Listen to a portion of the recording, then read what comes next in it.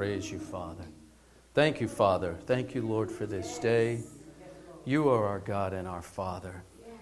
We thank you, Father, for bringing us together, Father, whether it's physically in the building, Father, or whether it's over the Zoom or the internet, Father. We just thank you for your presence, Lord. And we thank you for the call you have on each one of our lives, Lord.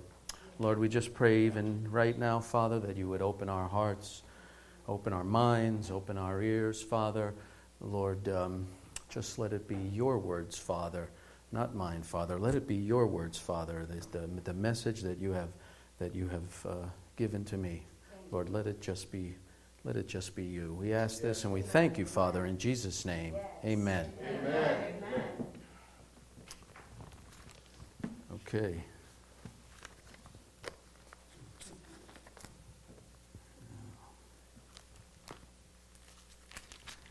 I always do a little bit of flipping, right?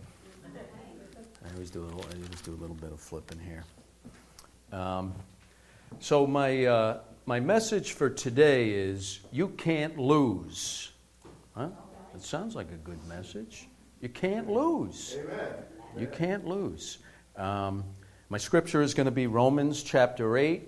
It'll be verses 35 through 39. We're going to start here. I'm going to read Hebrews chapter 3, verses 13. But exhort one another daily, while it is called today, lest any of you be hardened through the deceitfulness of sin. Where God calls us to exhort each other daily. We need encouragement. I need encouragement. You need encouragement. We all need encouragement from one another. That's one of the responsibilities of the church, of the body coming together. Encouragement. And so my hope is that the things that I share with you today will encourage you, and maybe at the end a little bit of a little challenge there. I always like to tell everyone that what I'm sharing is what I know I hear God speak to me about. So God's always working with me with things, and I thank God and I thank Pastor for giving me the opportunity to share it with the congregation. My scripture again is Romans chapter 8. The last time I spoke was a few months ago, maybe beginning of the summer or something, and after I had spoken, I remember I was like, the hopper's empty. I don't have, there's nothing. I got a blank, and so of course, but I had made a promise to God that I would diligently study on a regular basis. And he's helped me do that. And so again, I just tell everybody to encourage you that if you want to hear from God, study. Don't just read the Word, study it, think about it, meditate on it, play it back. He'll bring it to your mind throughout different situations in your life, and you'll hear Him. I know it. You'll hear Him. So we read in Romans. Romans now is Paul is writing to the Christians that are in Rome. Right? And Paul has not been to Rome yet, but there are Christians there that we believe were in Jerusalem, perhaps during the early Christian churches, maybe the day of Pentecost, and had come back to Rome and started churches. And it is Paul's desire, and he will, to travel to Rome and help teach and preach and encourage these Christians. So he's writing his letter to them, before he gets there. And so Romans chapter 8, verse 35, who shall separate us from the love of Christ? Shall tribulation or distress or persecution or famine or nakedness or peril or sword? As it is written, for your sake we are killed all day long. We are accounted as sheep for the slaughter. Yet in all these things we are more than conquerors through Him who loved us. For I am persuaded that neither death, nor life, nor angels, nor principalities, nor powers, nor things present, nor things to come, nor height, nor depth, nor any other created thing shall be able to separate us from the love of God, which is in Christ Jesus our Lord. And so I started studying that and trying to listen, and what God kept bringing me back to was verse 38, persuaded. For I am persuaded. And in the New International Version, it uses the term convinced. And persuaded and convinced are actually synonyms. Synonyms? Yeah, they mean the same thing. They basically mean the same thing, synonyms. And in the Greek translation, it means trust, confidence, believe, obey. If you ask Miriam, she'll tell you to cause by evidence to believe something and to take a course of action, to be completely sure, forced by the power of argument to accept something, succeed in causing one to consent to doing something. So convinced and persuaded is more than just knowledge. It's more than just knowledge. It's an acknowledgement of something, and it's an action. It's what drives us to do something. Overwhelming evidence that will cause me to do something. It's evidence and the surety of something. Surety. Yes, something that I see, that I believe over and over and over and over again. I am convinced and persuaded. Hence, I will act in a certain way. And so, again, I'm always thinking, and I'm thinking like, well, what am I convinced and persuaded about? What convinces and persuades me? And so I thought about it a little bit, and I said, I know, God's creation. I know, that's something I see every day. I'm convinced and persuaded, and I take an action because I know it. I know it. I know it. Well, what are you talking about, Jack? I'm convinced and persuaded that that sun is going to rise every morning. I know that. And if at all possible, I will expose as much of my skin to it as I can, because I know those UV rays are going to do this is me, they're going to do wonderful things to my skin. It makes me feel nice and warm. I feel like I look a little sharper when I got a little more color. I'm convinced and persuaded.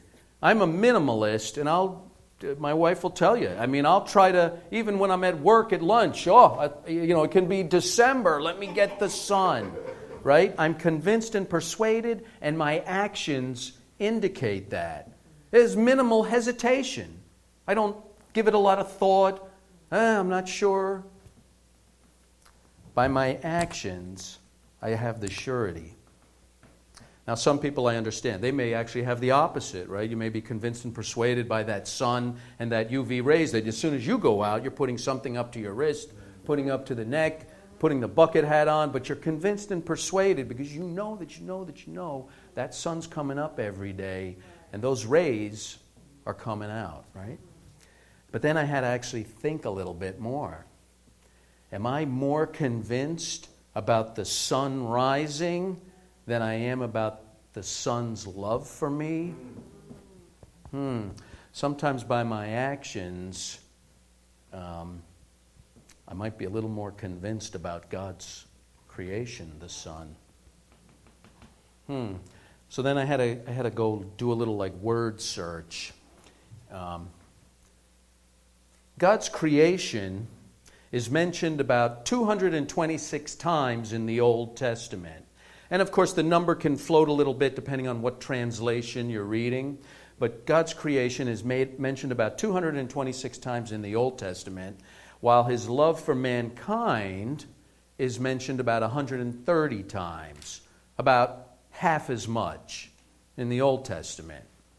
But if we go to the New Testament, God's creation is mentioned about 62 times, while his love for us through Jesus Christ is mentioned 180 times, 3 times as much in the New Testament is God talking to us about his love for us through Christ Jesus. Clearly, there's a shift between the old and the new in terms of what God's message is speaking to us about.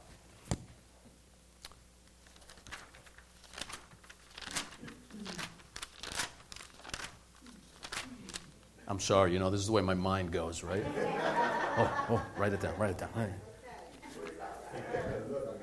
Why do I sometimes don't feel convinced and persuaded of God's love for me and that it can never be separated?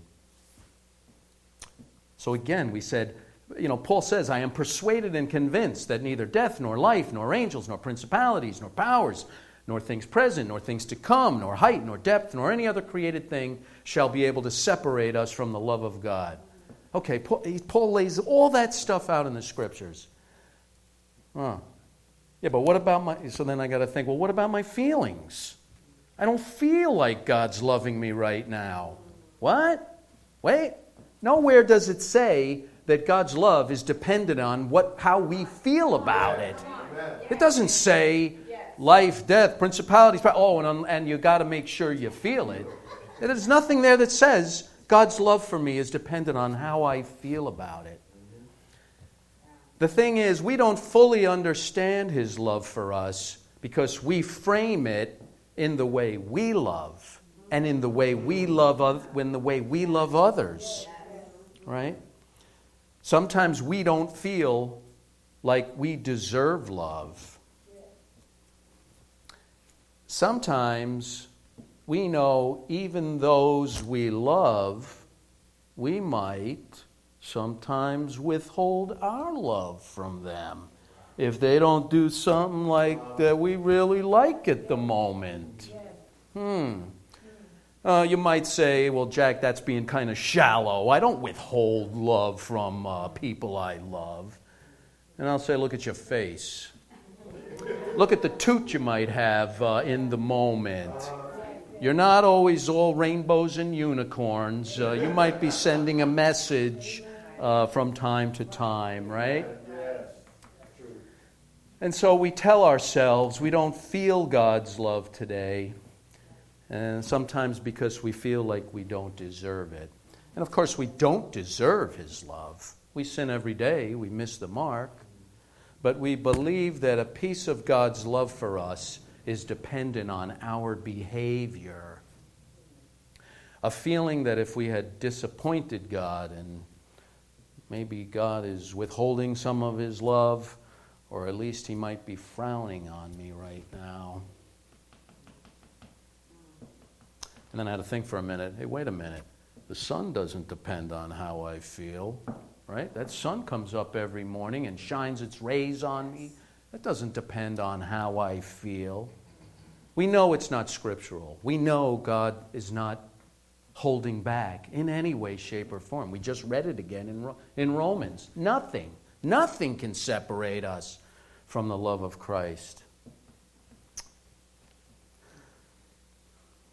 How can then we become more convinced and persuaded of the Son's love?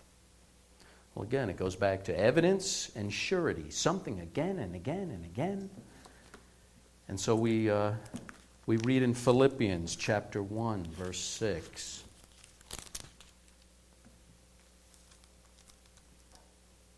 He who has begun a good work in you will complete it until the day of Jesus Christ. When you accepted Christ, the Holy Spirit came in to live within you. God will not drop you. He will not start something he won't finish. How many people start things and don't finish them? I started. When are you going to finish? One of these days. One of these days I'll finish, right? We all start things and we don't always finish them. Maybe I'll finish it. God doesn't start something and not finish it. It also says we didn't begin the good work. We didn't begin the good work. It says he began the good work in you. He will finish it. Thank you, Father. The Bible doesn't say we began it. The Father says the Father began the good work, and He will finish it, and He's working on us each and every day, regardless of how we feel. Amen. Evidence. 1 Thessalonians chapter 5, verses 23 and 24.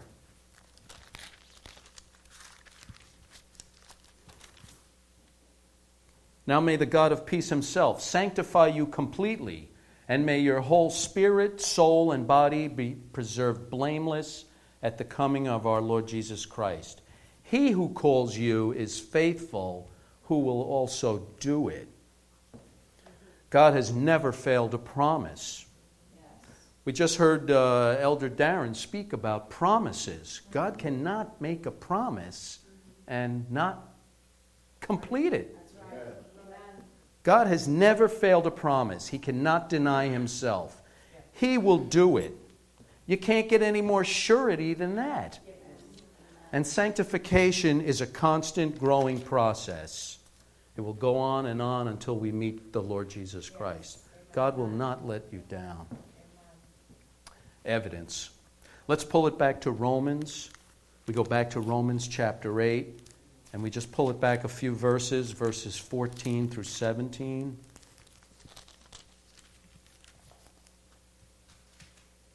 For as many as are led by the Spirit of God, these are sons of God. For you did not receive the spirit of bondage again to fear, but you received the spirit of adoption, by whom we cry out, Abba, Father. The Spirit Himself bears witness with our spirit that we are children of God. And if children, then heirs, heirs of God, and joint heirs with Christ, if indeed we suffer with Him, that we may also be glorified together. The Spirit of God, that's the Holy Spirit that's living inside us. Now, no matter what your interpretation or limitations of what a father is, and of course it's all clouded by our own experiences, we still cry out to our Abba Father. When we may not feel as though God loves us or that He is there, the presence of the Holy Spirit reminds us. He gives us that surety that we are sons and daughters of Christ. I had to think about it a little bit. I loved my father, and I know my father loved me, but I got to tell you, I was also a little fearful of him. Even at 40 and 50 years old. Me, 40 and 50, right? You know, if my father said something in that stern voice, which he did, I had a little bit of that spirit of fear, right? And if I became 10 years old again, right? Except the 40 and 50-year-old Jack would just say, you know what? And I'd just walk away. And I'd have a little bit of an anger inside me. Right? And then I contrast that to our Father.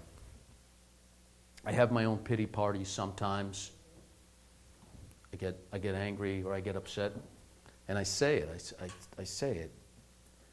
But I can't hold on to that. I can't hold on to that. And sooner rather than later, when I was younger, it was a little later. It's a little sooner now.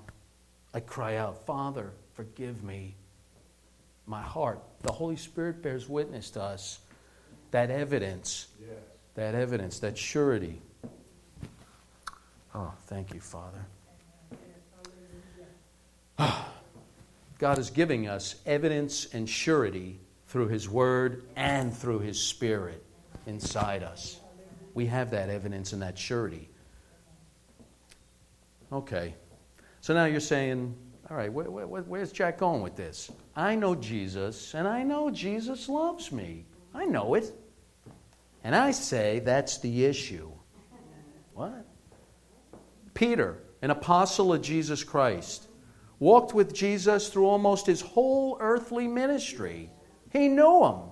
If anybody knew Jesus well, and Jesus knew Peter, it had to be Peter. Yet Peter stumbled, fumbled, doubted, failed many times throughout that whole three-plus year period. In fact, at the end of the 3 years, Peter knew Jesus so well that he didn't know Him. What? I don't know him. Nope, not me. Hey, you know Jesus. No, not me. Not today. Peter knew Jesus so well. He got to the point where he go, I don't know him. Was he so sure? I wonder, was he convinced and persuaded? Was Peter convinced and persuaded? Was he so sure of Christ's love for him and that it could never be separated from him, that he would do anything our Savior asked of him? You see, when there's just a knowing, there's a hesitation, a maybe, a might. Let me think about it for a minute. I know. Let me think about it. What will it cost me? What if I'm wrong? I mean, I know, but what if I'm wrong? I don't know I can do it today, maybe tomorrow. So we don't act on the knowledge, right? We don't take any action. Maybe we delay, maybe we hesitate. And so I was trying to think about it.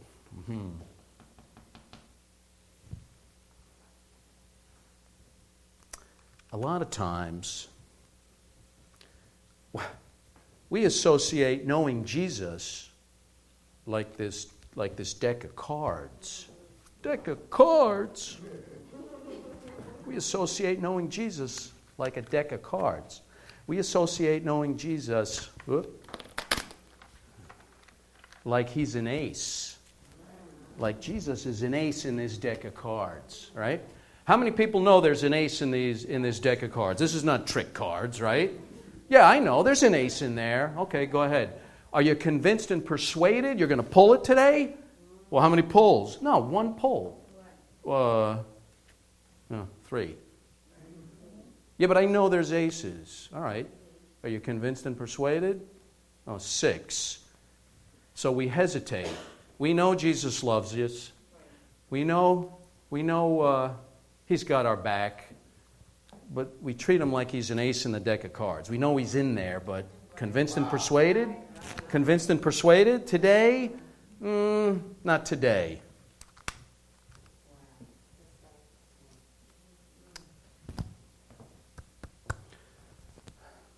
When things really count and God is speaking to your heart, how many times do we respond like Jesus is the ace in that deck of cards? Maybe if I'm feeling lucky today.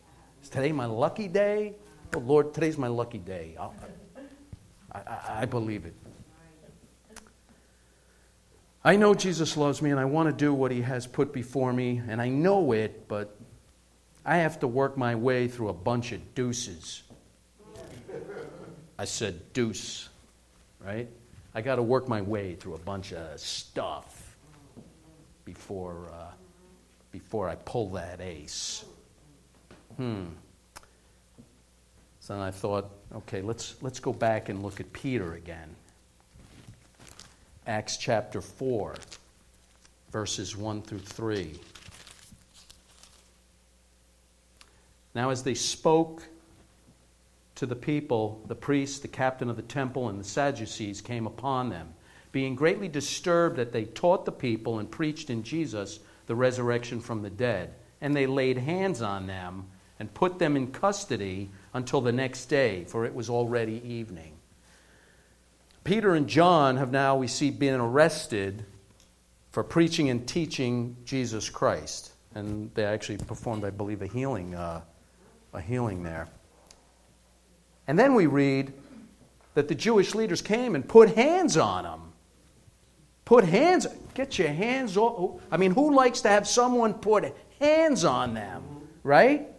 And then we have Peter, the most boisterous, the most confrontational, the most likely person to swing back, right? And the Bible doesn't say anything. They put hands on him and put these guys, they put them in basically prison overnight, right? There's a hint here that something has changed. Maybe Peter is convinced and persuaded now. Something's changed. He didn't fight back.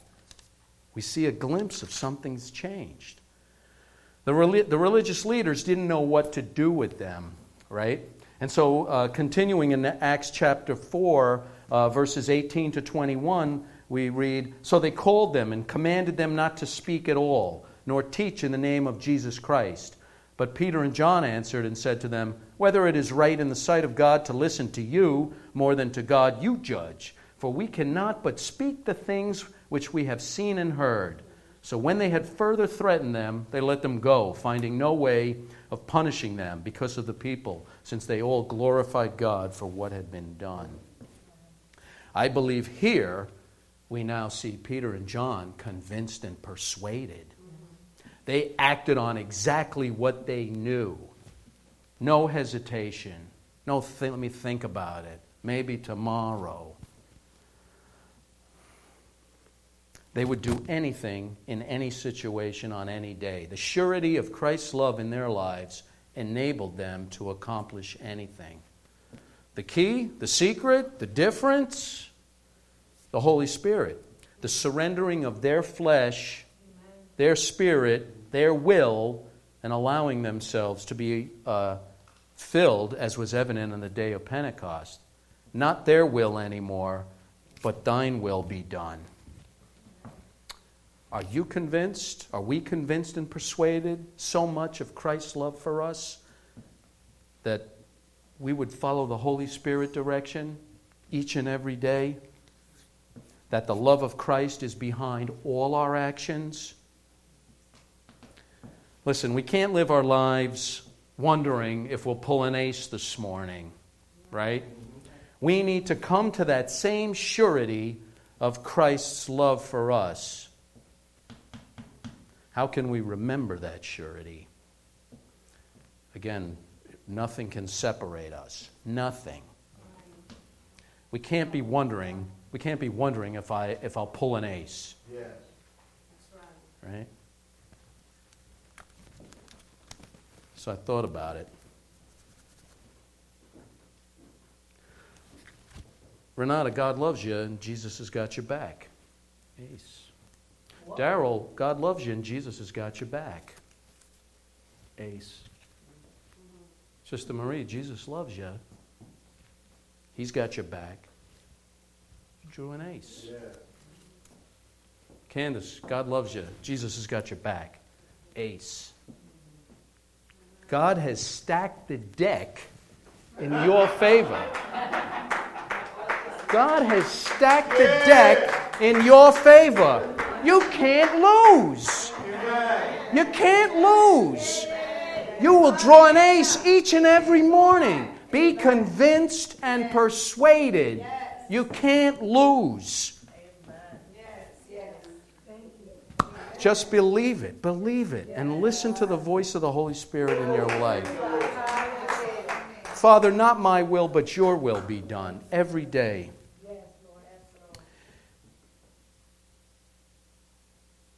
That was so encouraging to me for God to say, God, I stacked the deck in your favor. You can't lose. Just believe it. Be convinced and persuaded. And then there was a challenging piece to this message because I felt impressed too about the timeline. Paul wrote this letter to the Christians in Rome. He wrote it in about 57 to 58 A.D., right, before he got to visit there. He eventually made it there. He got there in about A.D. 60, about 2 years later. And for about 2 years, Paul preached and taught, and, sometimes it was under house arrest, right? But he still was able to reach the Christians in Rome, teaching them, preaching to them about being convinced and persuaded about the love of God and the love of Jesus Christ in their life. Now, about 2 years after that, there was a great fire in Rome. Devastating fire. And Nero blamed the Christians. Somebody was responsible. I don't think the Christians were responsible. But someone was responsible. And so Nero blamed the Christians. And so the persecution of the Christians started. And so these Roman Christians were persecuted in many different ways. It started with them just being ostracized from certain things. You're not invited, that kind of stuff. Ostracized from excluding from public spaces, public forums, not allowed to go to certain areas. Eventually, some of them were exiled. You need to leave now. And of course, we know that it continued to ramp up. They were eventually imprisoned, condemned, public executions. We know that in some terrific, horrific, terrible ways. If they wouldn't recant their faith. Yeah. And we look at that. We know this, and we look at it, and we think about it, and we said, my God, how did they do it? How could they do it? How could they stand so strong for their faith? Lose their livelihoods? And some of them, we know, lost their lives. I believe it was because they were convinced and persuaded. They were convinced and persuaded of Christ's love for them. They took action. They did whatever they had to do. They stood and standed strong. And so what I believe is I believe God wants us to be convinced and persuaded of His love and that Christ has your back, right? And I also believe that we're in difficult times. And I also believe that things are not going to necessarily get better, right? And so we need to allow the Holy Spirit full control of our lives. Now is the time that we need to be convinced and persuaded. And so what I'm saying is every morning, draw that ace out of your deck. You can't lose. Be convinced and persuaded. Allow the Holy Spirit to work in our lives. The time is now. We need to be more than ready. We need to live victorious lives. And so I leave you with, remember, God loves you. Jesus has got your back. Listen and act on what the Holy Spirit is telling each one of us, because you can't lose. Thank you.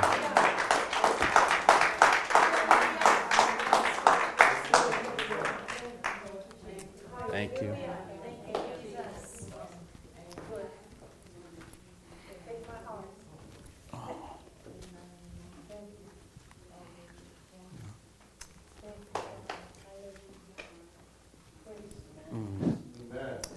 Amen. Amen. Amen. You can't lose. You can't lose.